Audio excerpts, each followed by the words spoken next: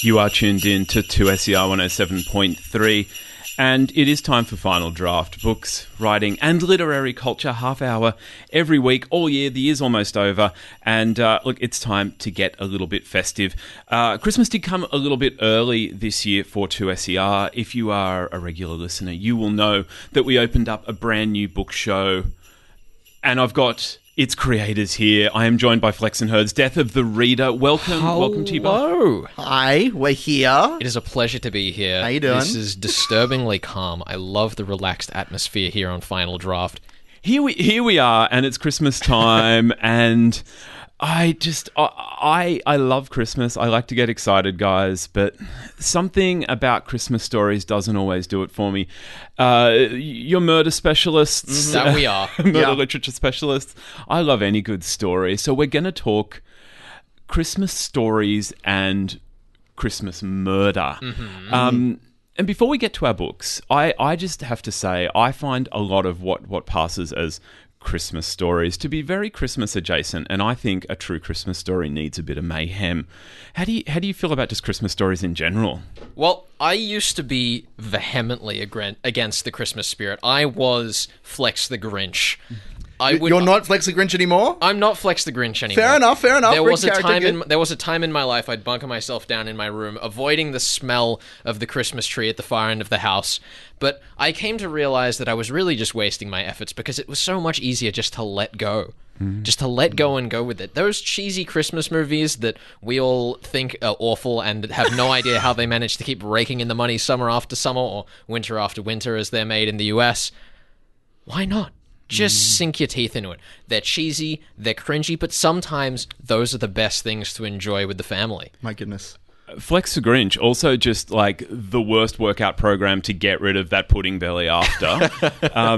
See, I am all for the Christmas spirit. I just don't think those really mistletoe and holly heavy stories are Christmas stories. I think, there's a bit of a discussion around Christmas versus Christmas adjacent stories. Yeah. I think they're Christmas adjacent.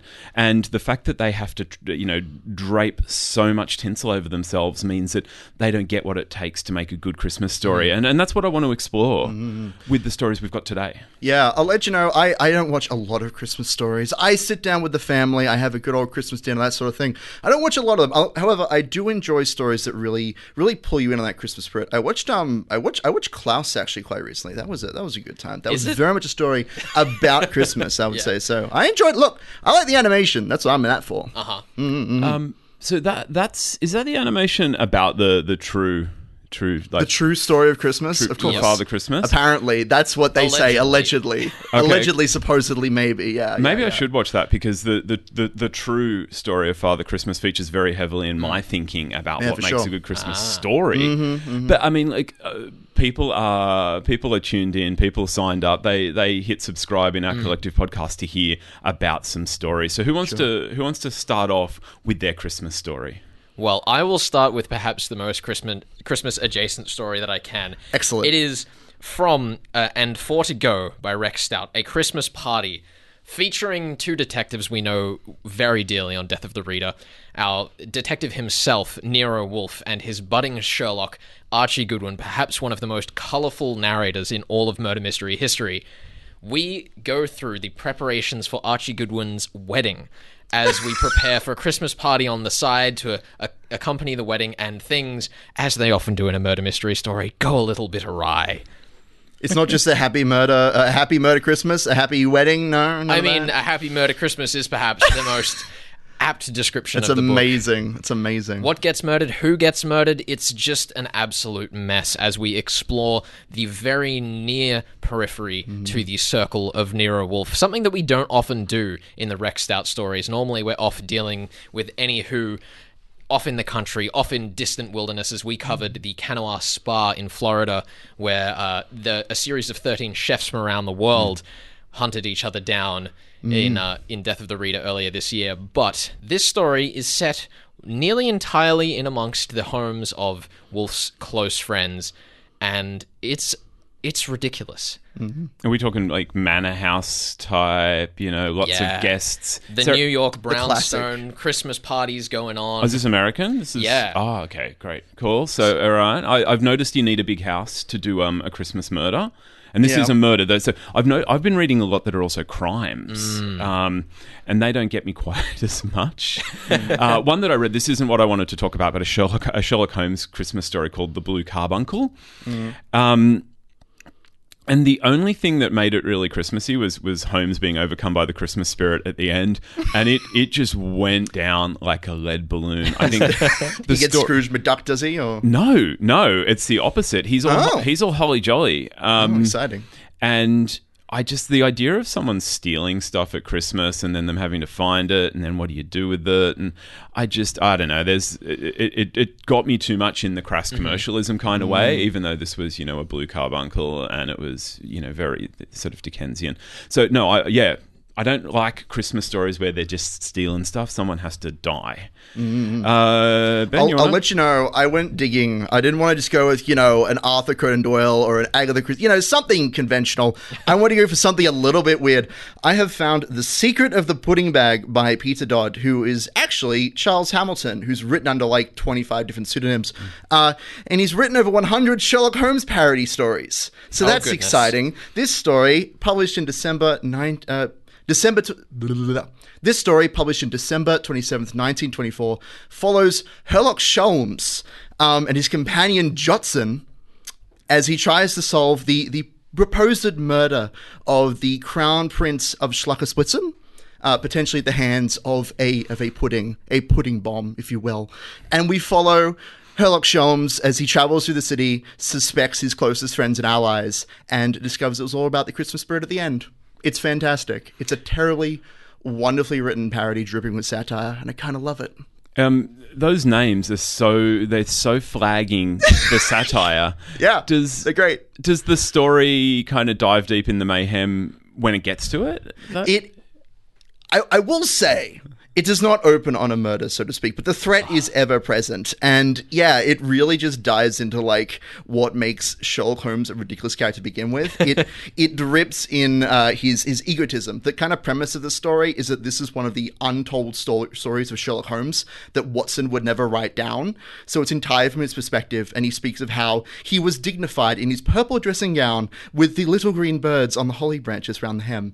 And it just keeps going throughout the whole story. I really love this little bit of story. It's fantastic. So this is from the Sherlock Sholmes perspective. Library. Yes, this is from his perspective, and it just shows how fantastic he thinks of himself when he switches his cap, doesn't even cover his face, and says, "Yes, it was a perfect disguise."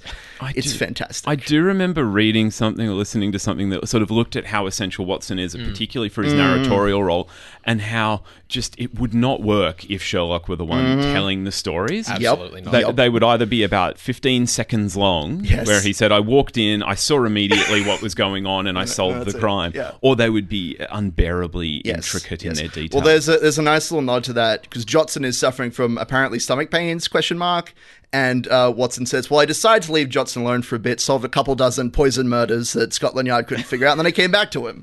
And that's like 10 words, that entire anecdote. It's fantastic. I love it. Anyway, Peter Todd. Love him. All right, so I've got a whole book, Let's go. which I'm willing to lend you guys afterwards if you want. I haven't finished all the stories yet, but few things that I've learned about a Christmas murder mystery. It needs to be in a big manor house. Absolutely. Otherwise, how can you bring in the ensemble cast and also have spare rooms to murder people? It helps if there is some sort of Dickensian kitsch going on, whether it's acknowledged as kitsch or just being fully embraced. It's better if the murder device is somehow Christmassy. In fact, I'm not going to say too much. I'm trying to talk generally because I don't want to give too much away of my story. So I read, this one's great. We've got Dorothy L. Sayers in this collection. We've got Ngaio Marsh. We've got Arthur Conan Doyle, I'd already mentioned. But I actually chose Val McDermid's, and it's called it's called A Traditional Christmas. Of course. Because what Christmas wouldn't have murder? It's true. Yeah, exactly. But it's such a beautiful traditional Christmas. except for the queer narrator, who is outside the mannered, lordly family and coming in to celebrate with her partner. Yeah. And it's all very lovely set up, and then the patriarch is found dead. The patriarch, yes, it was the patriarch of the family. I'm forgetting that there was a previous patriarch who had died, leaving his son to be the patriarch. And there's a lot of to and fro fighting Christmas, and because it's Val McDermid, with relatively contemporary, so we can feel, even though there's the Dickensian kitsch, there's also that fighting with your family type of vibe that everyone knows a little bit, and I can't say too much. I did want to talk about how it was done and all of this, but it's one of those beautiful ones where there's enough that you can figure it out if you're on the ball, but there's also enough just to kind of roll with it. Yeah. But someone dies at Christmas in a Christmassy fashion, and it just made it for me. It was absolutely. I loved it. I think that the number one thing that we have to accept when it comes to Christmas murder mysteries is that Christmas is all about the spirit of giving, all about the surprise of a gift under the tree. And what better gift to put under the tree than a freshly bloodied corpse? Nice. I thought you were going to say a knife, but a corpse is also a good present. You could put both on. I like it. You could put both on it. A knife in a corpse. A Christmas ensemble. That's beautiful. I'm going to disagree a little bit. I think the spirit of giving that we all associate with being the spirit of Christmas is actually a product of the true spirit of Christmas. But I think it might be time for a track, and when we come back, we can maybe nut out what is the true spirit of Christmas. Sounds good. Sounds great. So to keep us in the spirit of Christmas, but also a little bit of mayhem, I've gone back a little bit of a way, and this is an absolutely fantastic Christmas song from The Hives and Cyndi Lauper in A Christmas Duel. So whatever you say, it's all fine by me. And who the fuck anyway wants a Christmas tree? 'Cause the snow keeps on falling, even though we were bad. You are here on 2SER 107.3, and we are doing happy holiday festivities, and right there we had a classic Christmas track, maybe not one that you've been singing since you were a child, but it was The Hives and Cyndi Lauper in A Christmas Duel. My name is Andrew Popel. I am joined by Flex and Herds from Death of the Reader. You're listening to a Christmas special here, joining forces between Final Draft and Death of the Reader. We are talking about the true spirit of Christmas. We've each brought a murder mystery to the table. And I understand, Mr. Purple, that you wanted to talk to us about something grim going on behind the surface of Christmas itself. I think Christmas and murder go hand in hand, because much like a good murder mystery, I think Christmas is using misdirection. It's putting on this really amazing front to hide the dark story behind. And that's why I love a good murder mystery. I love the darkness in a Christmas story. So if we go to the origins of Christmas, I mean, we now have it as this kind of post-consumerist sort of orgy of spending and eating, but then it was a Christian holiday, which has been celebrated for many years and kind of reached its peak in that Victorian. Dickens really brought it to the fore, but before that, it was a pagan holiday around the winter solstice, the darkest part of the year. It was all about survival, and what we think of as giving now was really it was on the darkest night of the year. You feasted, you saved things, special things to feast, and you were literally celebrating the fact that you were surviving. So you got to that dark part of the year, you survived. So this sort of happened around, in pre-Christian times, around the 22nd, 23rd in the Northern Hemisphere. It was cold, it was awful. People were dying, and if you made it to that feast, you were celebrating the fact that you were still alive. And that's why I think we love murder so much, because maybe somewhere in our Anglo-Celtic DNA, a little part of us goes, once upon a time we were just happy to still be alive. Celebrating that we're not that murdered corpse under the Christmas tree. Exactly. And And so I once, long-time listeners to Final Draft may remember Nick Healy, who was a Brekkie presenter here. He and I had a long-running discussion one Christmas about this true story of Christmas and about this idea of survival. And I used it to present to him that Die Hard is in fact a Christmas movie, because it's all about a long dark night of the soul where you get to the other end and you survive. Angry tweets, please tweet to @FinalDraft2SER. Hashtag Die Hard is not a Christmas movie. But so that's why I love it. I love that you've got a group of people ostensibly there to celebrate, and really what they end up celebrating is the fact that they survived. Yeah. They made it. And giving is just, it's a byproduct of that.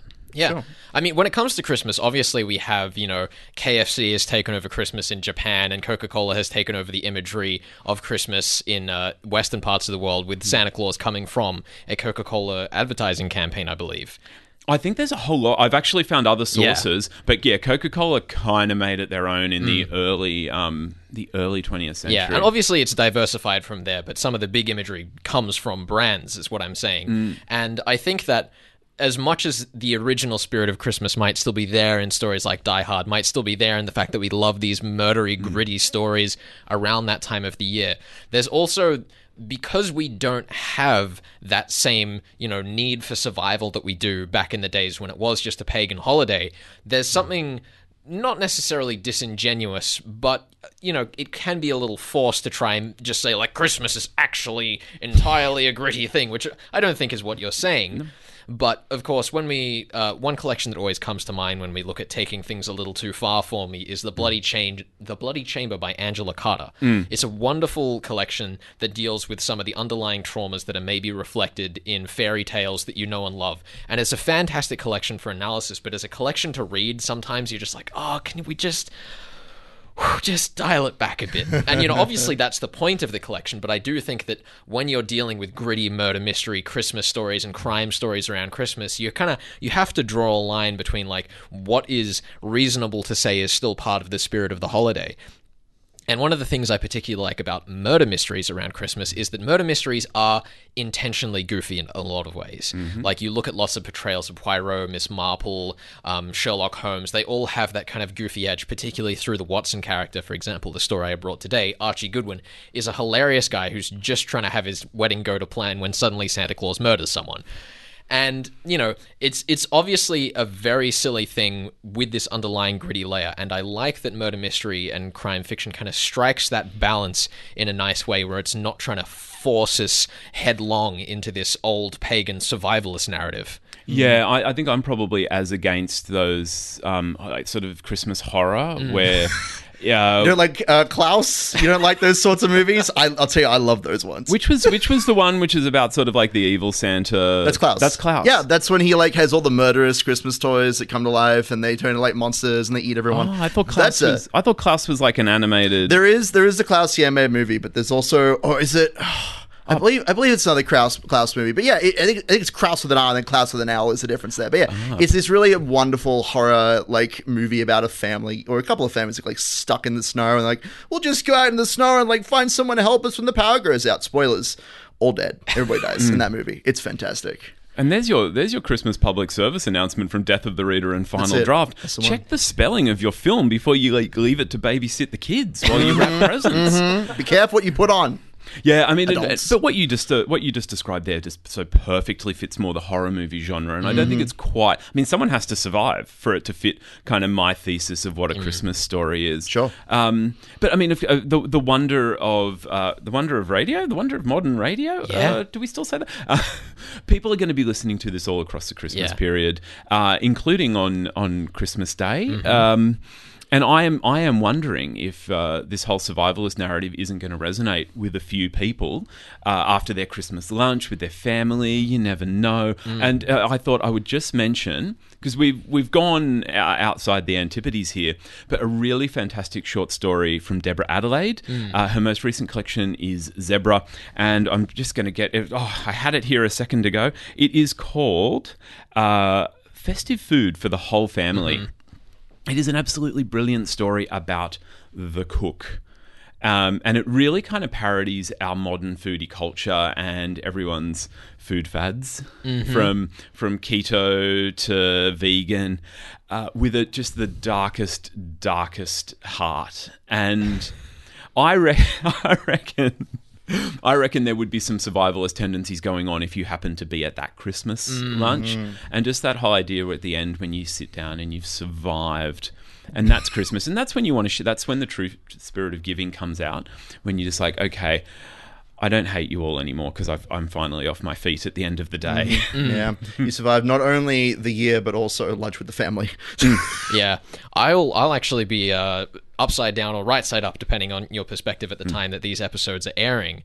And it's very interesting to me to look at the difference in our culture here in Australia versus on the far side of the world, where it still is the dark of winter, and also for countries like America where they have Thanksgiving.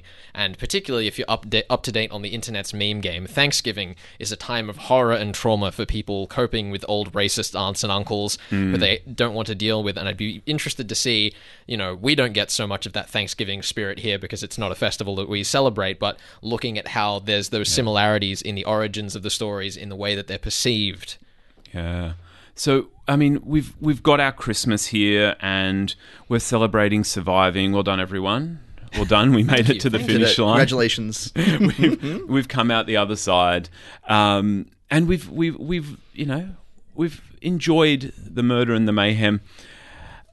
I don't know where to go with this. We're the survivors. I think that the only logical step to go from here is to decide who dies next Christmas and how we're going to do it. Out of the three of us? Yes. Oh my goodness. Wow. I mean, oh my goodness. I don't want to be it, but... Thank you for nominating yourself. Not me. Right. No. So, next year's Christmas special for Death of the Reader and Final Draft, I guess you and I, Andrew, are going to kill herds. All right. And we're going to pose to the audience how they can solve it. Yeah. Sounds wow. excellent. All right. Sounds excellent. I would say their first step would be actually listening to this episode. That's a good first step. That's a good first step. But I think for people out there who are sort of, wondering about, what to do in those days before Christmas, traditionally, the days where Christmas would actually start to be celebrated. Once upon a time, we didn't start in October or November or even the beginning of December. People would start to buy and trim their tree, in the couple of days before, and they'd celebrate the 12 days after Christmas.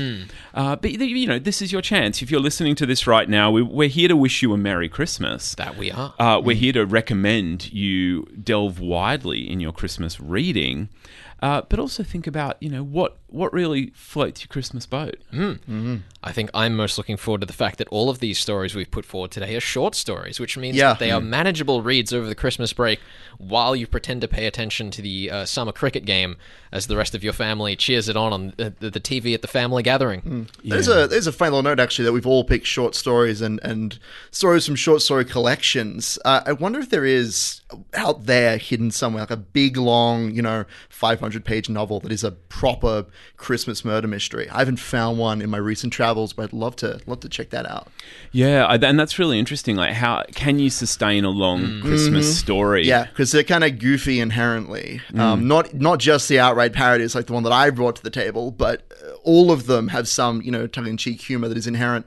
I wonder if you can sustain that for more than, 50 pages. I think that to some extent goes back to what I was saying about taking the thesis too far, where, if you tried to sustain a Christmas murder mystery for too long, at some point you'd get sick of all the Christmas pudding. Yeah. And you'd just dial it back to being a regular part of the year murder mystery, and then what's the point in the framing? Exactly. Yeah, it's a bigger question than we can answer right now. But people will enjoy their Christmas stories, and they can tweet us, they can email us.